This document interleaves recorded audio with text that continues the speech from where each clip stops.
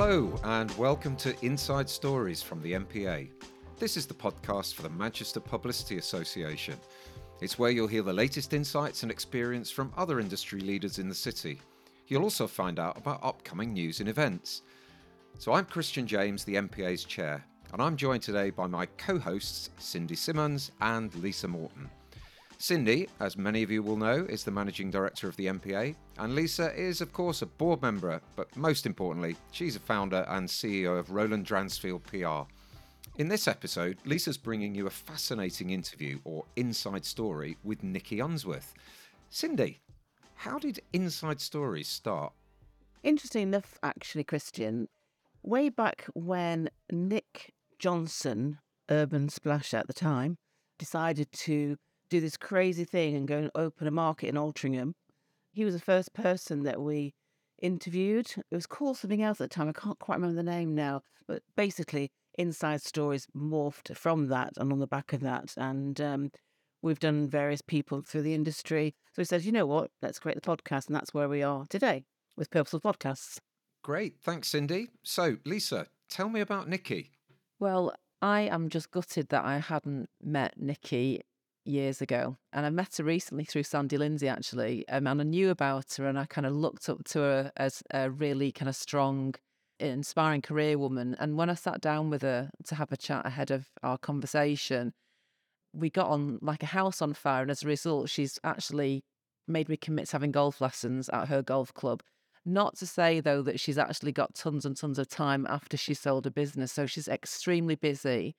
Some of our listeners may know that she grew the agency BGL out of an MBO that she was involved in into a highly successful sale to Dentsu around 2 years ago. She's currently a non-exec director to a number of independent agencies, and she's helping them to deliver growth. And she said she's absolutely loving it because she's involved in lots of different types of businesses, but she's got the freedom as well to have that objective view and it's not her business. So yeah, I mean, it was a great conversation. It was great to find that we had lots of things in common, but we also, as agency owners, we do share some of the same challenges. Thanks, Lisa. So before we hear from Nicky, let's take a look at some industry news with What's Up, What's On. In this episode, 3 things that are on my mind and certainly seem to be in discussions with other members from the MPA around the city. The first was the wonderful spectacle that was the coronation and everything that went with it. But the question was whether brand Britain is something that commercial brands will attach themselves to as a result of the coronation, or was it just a big weekend of Britishness? It certainly feels like it was the latter. But I'd be interested if anyone's got any views out there, please share them with the MPA. That would be great. Second up was the fact we are hitting the season climax with professional football. Many agencies out there at their half year or even full year. It seems to be, like many teams, sort of stretching this tenuous analogy out. Many of the agencies that we come across, there's a real mixed bag of results, and it just shows what a topsy-turvy business world we are living in at the moment, where decisions are being made ever closer to the wire, and that certainly doesn't help in planning, that's for sure. And one thing that definitely isn't helping planning, and something that's been a very hot topic in agencies over the last few months, is something that I'm going to call, I'm not sure whether I'm the first one to call it this, but I'm going to call them ghost pitches. So a lot of our members not feeling too good about the fact that they're getting invited to tender for work. There's no written brief, there's no budget mention, there's no face-to-face meeting offered, and there's even no feedback. Again, you can reach me through the MPA. I'd be very interested if people have got stories to share on that, and then what we might do is just pull some advice together on how to avoid those and the key questions that you should be asking to avoid a ghost pitch. Right, so that's a little bit of what's up. Cindy, what about what's on? Yeah, June's going to be quite busy, but first up, on the 6th of June, I think I mentioned it briefly last time, but we just finalised it and now launched it. We're working with Becky Irvine, who is a well-being coach, a life coach, and we're just trialling a small workshop. It's really cost-effective and unearthing what people need post-pandemic in terms of wellness and what they can take back to their agency. I'm hoping it's going to appeal to more smaller businesses where they don't have big HR functions and they can come for 50 odd quid and come listen to Becky. It's a half-day workshop in central Manchester, and maybe have, start having a champion for wellness within their business, so they don't have that luxury of some big brands have, corporate structured wellbeing programs. So that's the start of maybe something new there. And then later in the month, we've got the lovely team from SMS Social Media, and they're doing a training workshop, again, a half-day workshop, understanding and looking at your social media strategy. And again, probably aimed at the smaller businesses who, again, don't have big teams of marketeers running their businesses. So that's the 3 key events kicking off end of this month and into June. Fantastic. So that's the what's up, what's on. Let's get on to Nicky Unsworth now. And Lisa, you started off your conversation by talking about the fact that 2 years on from having sold BJL to Dentsu, she's certainly not on a permanent holiday. No, absolutely not. I think if you're a busy person, you're going to stay busy. And she said to me that the first few days after she'd finally sold the business and came out with the business, she said it was a real case of looking at her own identity. And the holiday period didn't last very long at all. She soon got involved in rolling her sleeves up. And, for the benefit of lots of agencies and the people she's working with, she is helping them, to take advantage of all the lessons she's learned through an incredibly illustrious career. I'm just hoping that I can find a slot with her at some point in the near future. And of course, as you would imagine, with somebody that has run an agency for a long time, as we all know in the agency world, that the demands on handling multiple clients, growing a team, it involves so much plate spinning. But in actual fact, as Nicky explained to me, that's been one of the many aspects of her career that she's really valued.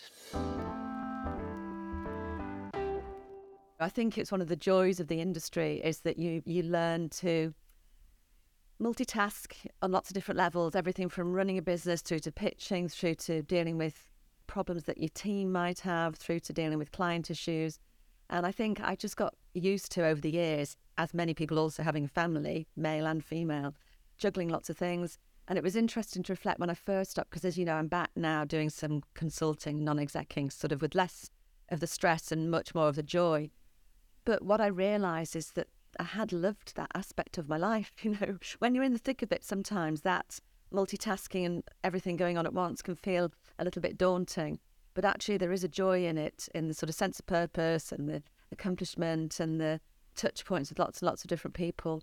So I think my guess is that a lot of people in our line of work live their work-life balance that way and make it work, find a way of making it work. And I think I certainly did. And do you think everybody that comes into agency life can do that? Or do you think is a certain kind of personality or makeup of the individual? Yeah, I don't think everybody can do it, and nor should they. And I actually think there are also people in agencies who have to have more focus. So if I'm honest, whilst it's good for certain people to multitask and have lots of touch points, so there's need, like the planners, the strategists, creators when they're in the middle of a campaign, need to be capable of absolute and utter focus, and you need to find a way of creating that for them. But then maybe the project managers, the production people, the traffic people need to be capable of multitasking. So I think that was one of my observations about agency life, is that we absorb lots of different personality types, and it's important that you get the right people in the right roles. But I think as you do get bigger, you can adapt a little bit more to people's personality types and find the roles for them. And that's the other point, isn't it? You don't want a cookie cutter team. You want people that are different in terms of hobbies and levels of curiosity and the things that they value. So if that's important to you as a business, you need to find ways of accommodating it. Do you think that agencies are in a better place now to be able to accommodate that diversity? Because if I go back, say, 26 years to when I started my business, I had children 4 years after I started, 3 years, and I had to pretty much kind of conceal the fact that, certainly conceal the fact that I was pregnant, and then almost conceal the fact that I had kids for a starter as a working woman. How far have we come, do you think? Oh, it's a million miles away, isn't it? Again, I left the industry when my children were very small because I just couldn't see a way of the two working hand in hand. I went and I did some retraining, and I lectured on postgrad courses because I thought that would fit better. So we've come on in leaps and bounds. Now, partly that's been technology enabled, partly there's been a change in attitudes, and the final tipping point probably has been the remote working and proving via this sort of big social experiment that was COVID that actually businesses can not only function but can thrive by allowing people to be remote. So I think it does still feel a bit experimental at that end of the spectrum, but it's come on in leaps and bounds. And yeah, I think it's all a very positive thing. And again, I would make that not a female thing. It's a male-female. It's a family thing, isn't it? Just work and home can live side by side, or actually not even side by side, intermingle much more happily, which I think is bound to give better outcomes. So let's just go back and talk about how you started your career. So talk us through the early years and how you got into, as you say, agency world. So my entry into the industry was I grew up in St Helens, and St Helens was, at that point, it was two things essentially. It was rugby league and it was Pilkington Glass. And Pilkington Glass offered sponsorship, and I can remember in my careers office seeing this marketing sponsorship, which essentially meant they paid you to do your degree, which just seemed financially like a really good thing. And marketing sounded interesting, so I kind of got in by a bit of happen chance, if you like, but I felt it was interesting. I worked client side for a spell. As part of that, worked with agencies, and the minute I started working with agencies and creative industries, recognised that was the sort of where I wanted to be. I transitioned more into kind of consulting, and I started to work with agencies. So I worked with what was then KLP. I did some work with McCann, and McCann people in Manchester probably don't even realise that, but it was McCann in Bristol. I worked with BJL, and then BJL offered me a directorship. So I was kind of freelancing with them, and I did some consultancy for clients as well. So a bit of a hybrid career, but I could work it around my children. And then Mike, Steve and Trevor asked me to join as a director, which is when I kind of talked about the flexibility I needed, and they just gave me that flexibility. And I think it was smart of them, because I think they probably got more from me than I really signed up for. We then did, the rest is kind of known by people in BJL certainly, but we then went and did a management buyout. And then many, many years later, so to Dentsu. So I think I ended up being in the agency much longer than the original founders, when I know I was eventually. And I keep in touch with the two that are remaining still. So it's kind of quite an interesting, so two transitions in the business, an MBO and then a trade sales. That was really interesting to see, loads of learnings, and lucky to have seen all that transition. And I think we were about 19 people in the agency when I started, and we got up to about 85. So lots and lots of change, but it was, a good team around us, and it was good to see the agency grow in that way. To have such big growth in an agency there, what are some of your learnings? I mean, how did you actually do that?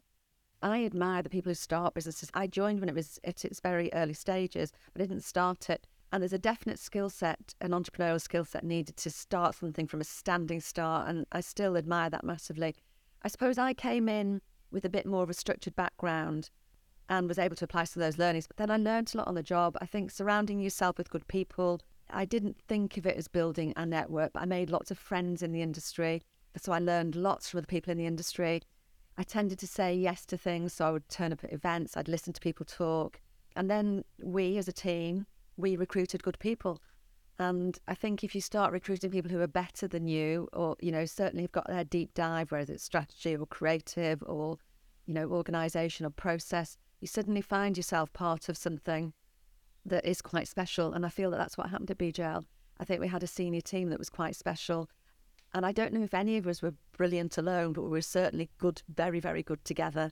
And I think that made the world of difference. And it was good fun to work with people like that. But I think it helps with the growth of the business. How do you make sure that you retain kind of the integrity of the organisation as it grows? Well, we weren't massive. So I suppose you still, at that number, you still know everybody in the business. You still know their family background, their aspirations, hopes, dreams, etc. Some simple things like making sure you've got a structure in place where everybody's got somebody to report into, and you do regular one-to-ones, which is more a process thing. Some very clear cultural cues, which again, if the owners are working in the business, I think is relatively easy to do, because you role model it without even trying. So, we had some quite distinctive agency values, like we were collaborative. So we believe that alone we're smart, but together we're brilliant.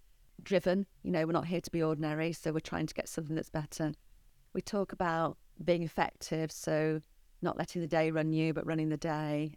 And clarity, making complex things simple. So we had some very clear guidelines for behaviours.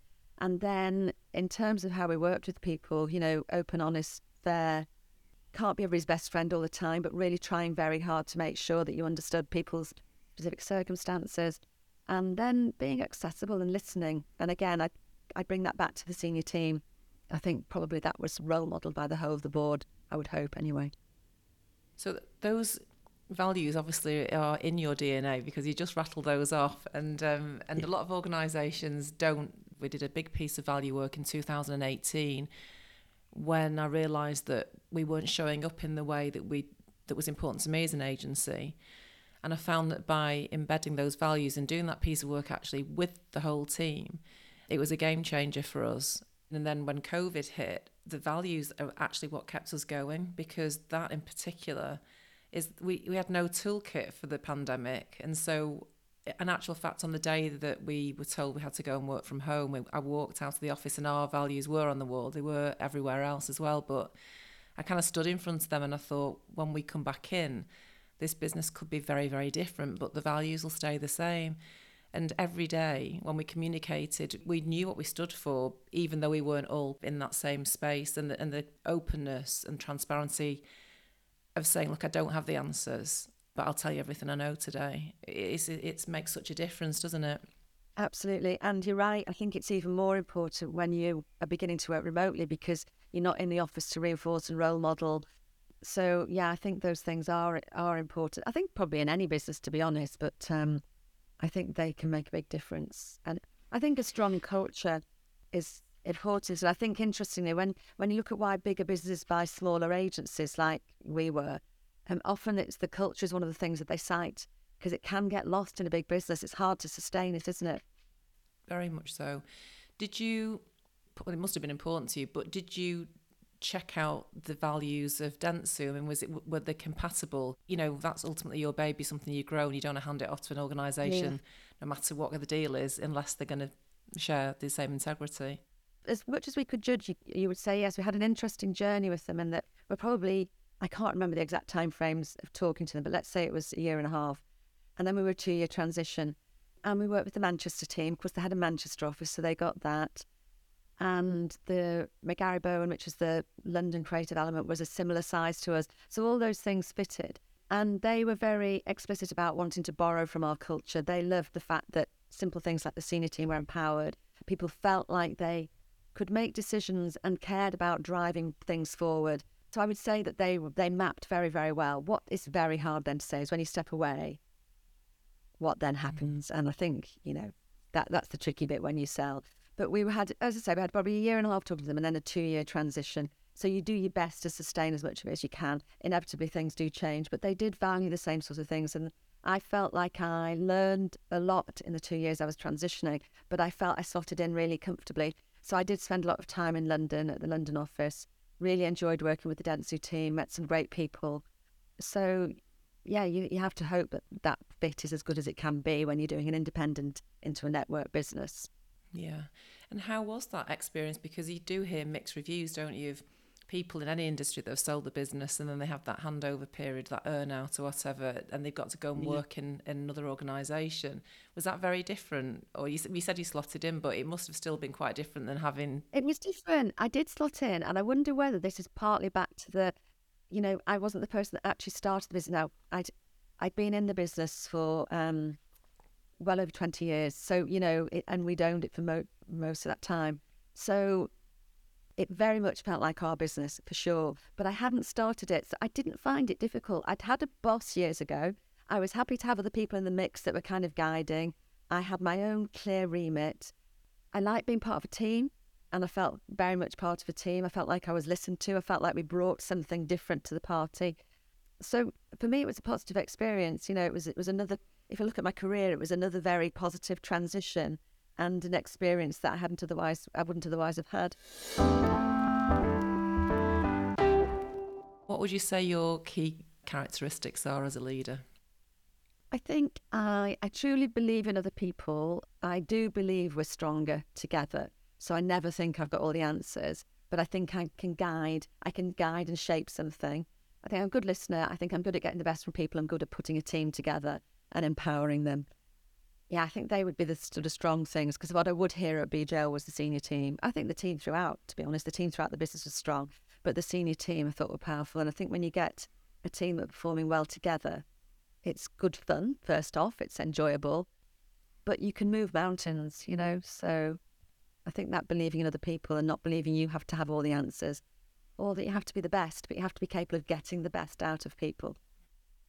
That's interesting about not having to have all the answers, because I think that's it's a revelation when for you and your team, when you actually admit that or communicate that you don't have the answers. Because I read a great book by John Amici, Promises of Giants, and he's saying that we can all be giants and we can all be leaders, but as leaders we can put people off from leading because we pretend, or we think it's essential that we say we've got all the answers and we're completely, omnipotent, and we're not.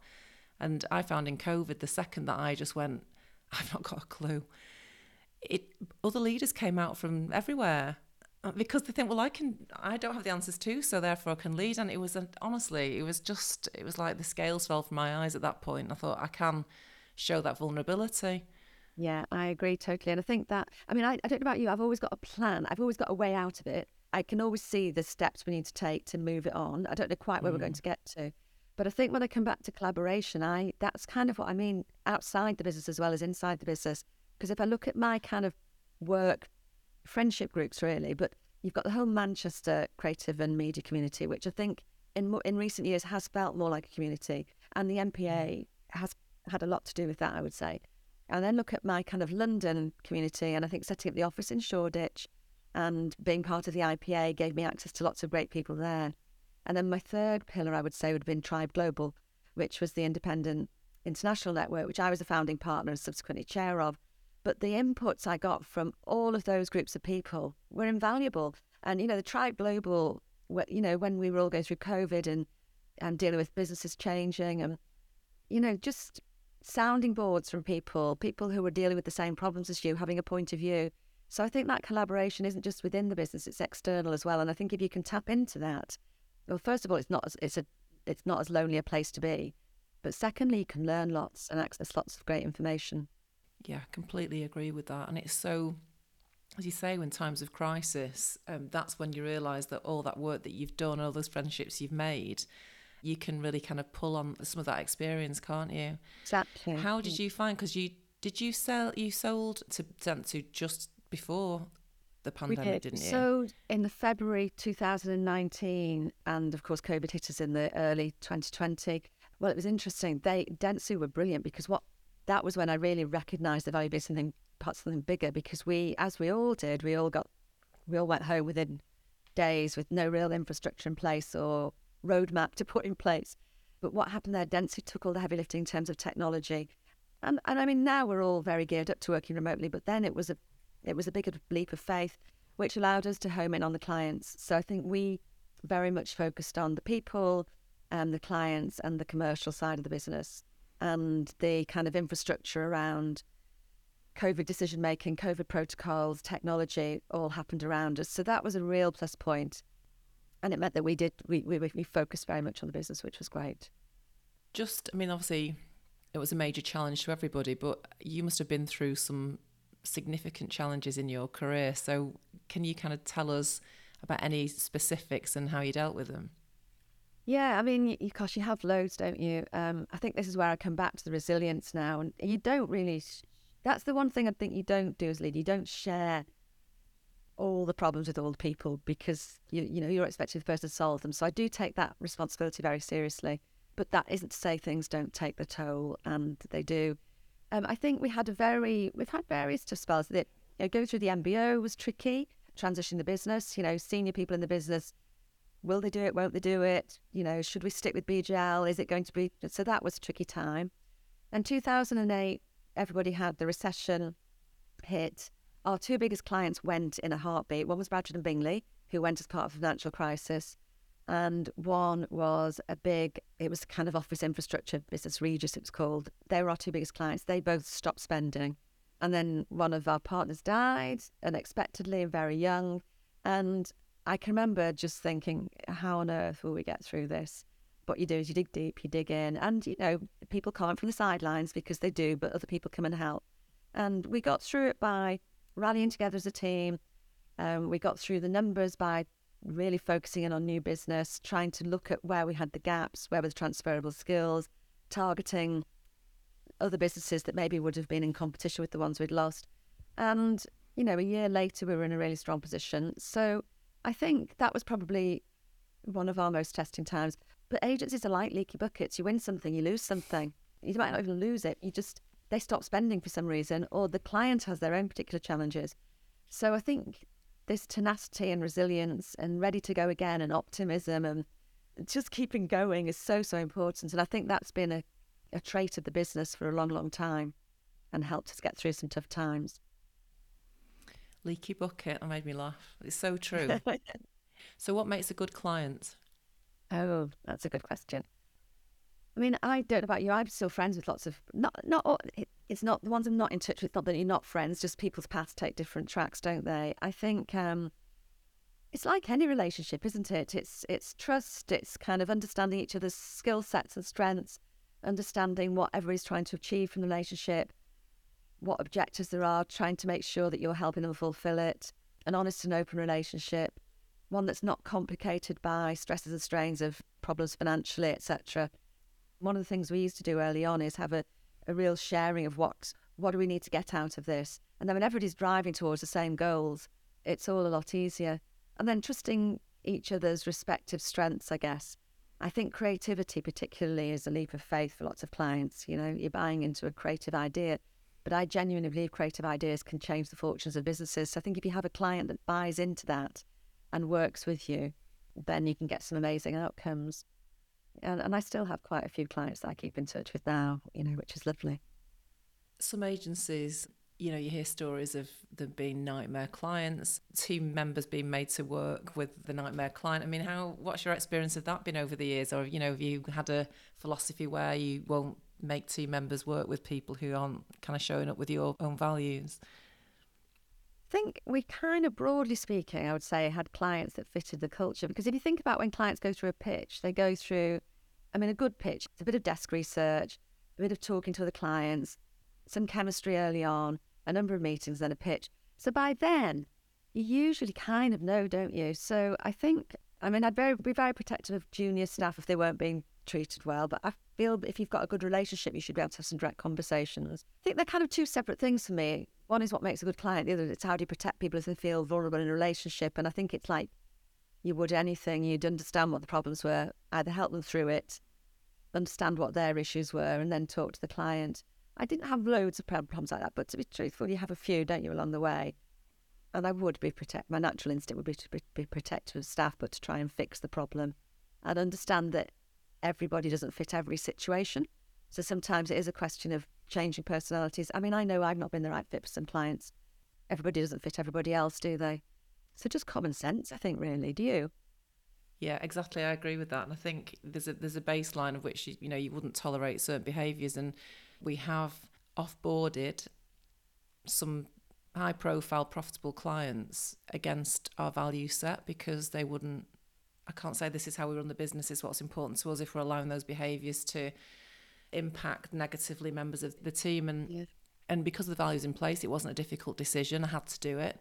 Otherwise, I'd lose, you'd lose the integrity of the agency in that respect. I do think that absolutely some personalities are absolutely fine with some personalities, and it's not that that person's a bad or a negative person, it's just that they communicate in a certain way. And I think, you know, it's really important, I think, to actually, in our team, we do change account teams around, not just because there's a challenge, but because I think it's important that you get used to different communication styles and ways of working.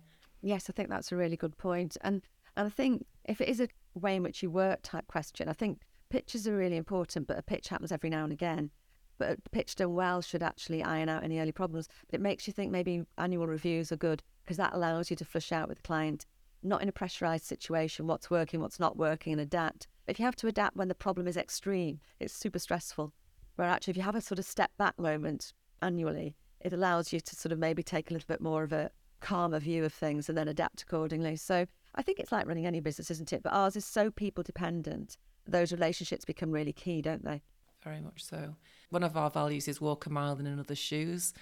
And that's for us as a team, but also for our clients, because they have the same problems and external pressures away from the business that we may not understand what they are. So I think that regular dialogue and business friendships, I think, you've used that word often. And I think if you can get that, you're going to keep a client for a long time. Completely. And it just makes it a more enjoyable way of working, I think, doesn't it? Definitely.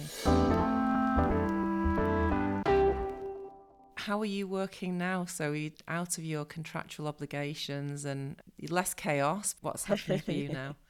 Well, I think it was interesting because I think, first of all, I can fill my time really easily, but I missed some of the dynamics of the industry. So I'm working with a number of agencies, really mainly on that kind of growth and development piece. I would describe it as a kind of boardroom buddy. So working either with senior partners, managing partners, or chief exec to help with their pain points. So it might be about working with a senior team to help them move up to become a high-performing team.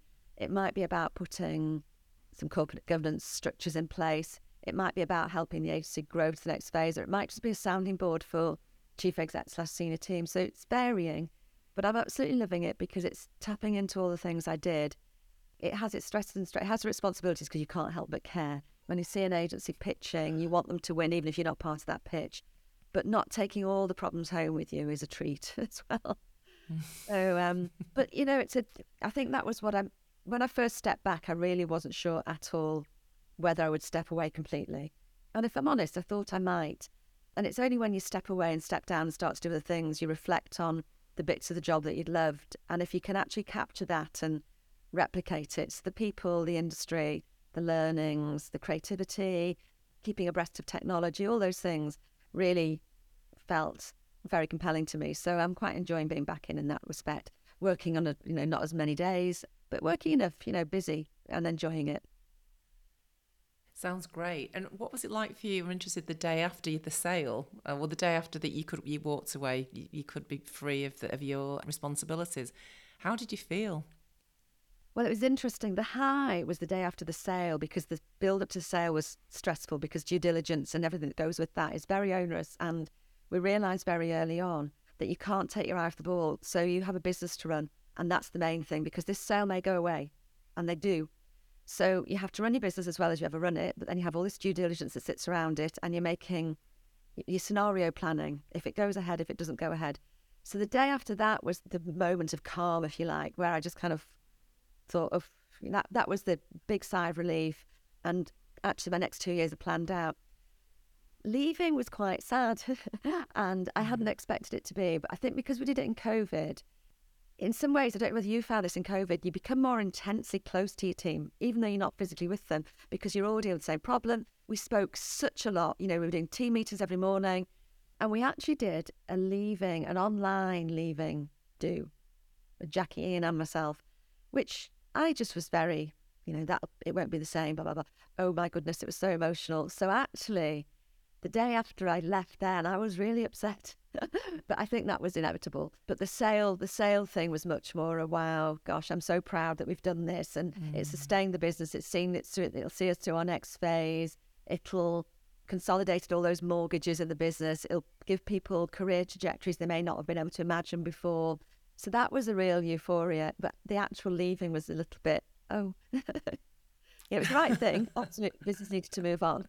And we had this wonderful team in place, but it is a bit sad. It was a bit sad. Yeah, I'm sure. It's been such a massive part of your life for so long, but no doubt left a huge legacy there. And as you say, huge opportunities for your team. Absolutely. And I think a lot of them are doing really well. And we keep in touch a lot. I mean, Jackie and Ian and I still see each other, and I see quite a few people. I mean, everybody's busy, but I keep in touch with quite a lot of the team, and I hear from a lot of them. But overall, I feel really proud that we transitioned it twice, from a owner-run business through a trade sale to an MBO, from an MBO to a trade sale. Met some amazing people along the way, learned loads and loads and loads, and feel now that I could look back and present it as a mapped-out career, but actually it just involved saying yes to lots of things as they cropped up and then working out how to handle them. And I know we could do a whole podcast around this, but have you got any top tips for people listening who may think, I am working towards an exit down the line? I mean, are there any take homes for you that you've learned in that process? Yeah, I think the first thing is look at options. So because don't just put all your money on one horse. So work out what your options are. Don't lose sight of the fact that you need to keep running your business. So don't focus too much on transitioning, because then your business will be worth less. Understand what your various options are and what the key performing metrics are for each of those options. So if it's an MBO, what do you need to put in place for that to happen? If it's a trade sale, where might the potential buyers come from and what will they be looking for? What are the key metrics that they'll be looking at? If it's a private equity investment or a sale, why might they buy you and not somebody else? So I think actually having those discussions and flushing it out, and then putting a little bit of a straw man behind each one, or working out one might feel very appropriate, one might not. So having the discussions, but all the while not taking your eye off the ball, because at the end of the day, your business is the thing that is valuable. But I think with tiny, tiny tweaks, those businesses could be more saleable. I'll give you a simple example. I didn't know what the KPIs were. We were always very strong commercially. We measured everything. Our management information was great. But once we started to talk to people about selling, there are certain KPIs that are really key, and you need to reach certain levels. Again, knowing that a couple of years earlier would have made a difference. So simple things like that. And then maybe just try not to lose the joy for the industry, because things may or may not happen. So, still do all the things that made it feel joyful, that make it feel joyful. Still do all the things that make sure that your business is growing to be a better, stronger, more interesting business, and just keep recruiting the best people still. Because at the end of the day, our businesses are predominantly sort of 70% probably about the people, aren't they? Absolutely. A friend of mine, and some of our listeners will know him, Dr. Vikas Shah, said recently that he's on a podcast, and he said that it's kind of top-level businesses similar to the Premier League, and the fact that probably the percentage of businesses or individuals in business that go on to make the huge amount of money is the same percentage of footballers that will go on to be Premier League players. And so therefore it's really important to make sure that you're enjoying the process, that you're enjoying the everyday, and don't get kind of hooked on the fact that you're going to have an exit, because you may not, but you may have a sustainable business that will take you through the whole of your career, or a career that you love forever. So it's finding that joy in what you do.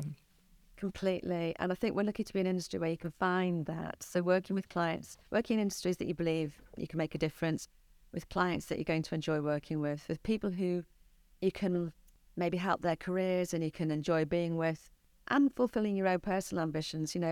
My Tribe Global for me was a joy.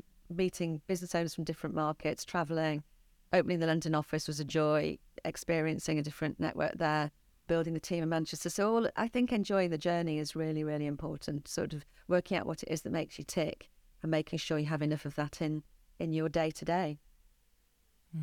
Absolutely.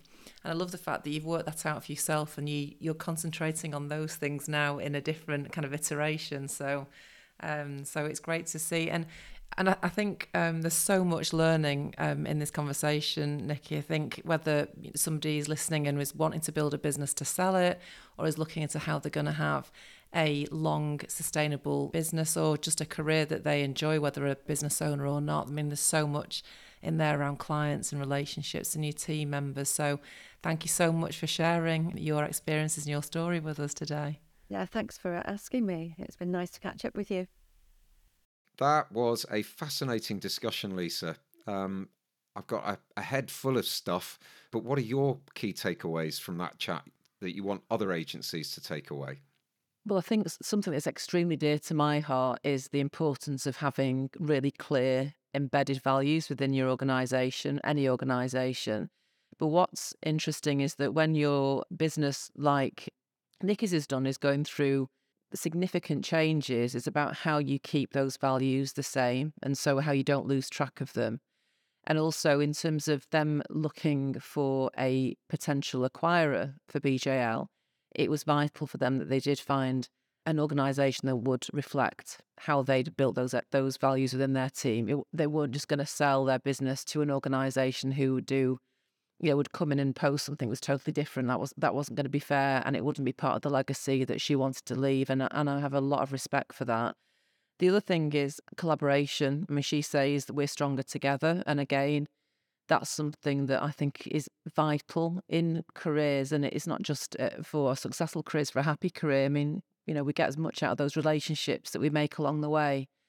So she talks about really growing that network, asking for help, surrounding yourself with people that know different things to you, because that's where you're going to learn. And if you need help, you can always go to those people. What struck me, though, is her modesty, because she doesn't believe that inheriting an agency or becoming part of an agency that you've not started yourself is as much of an achievement as it would be if you'd started one from scratch. And I fundamentally disagree.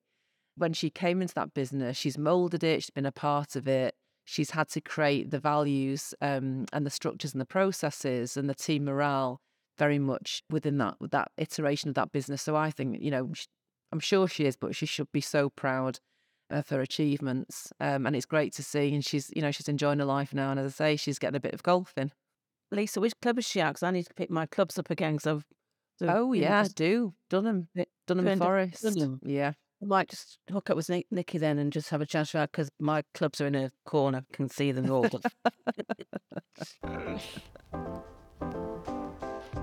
Thanks for listening to this episode of Inside Stories from the MPA, Manchester's Publicity Association. You'll hear from us again in a month's time. This podcast was produced by Purposeful Podcasts. If you want to build a community around your business or brand, you can get in touch with the team at purposefulpodcasts.com. Please remember to follow and share Inside Stories, because that means more people will get to find us. And if you know people who aren't in the MPA but might be interested in joining, then please do share this with them too.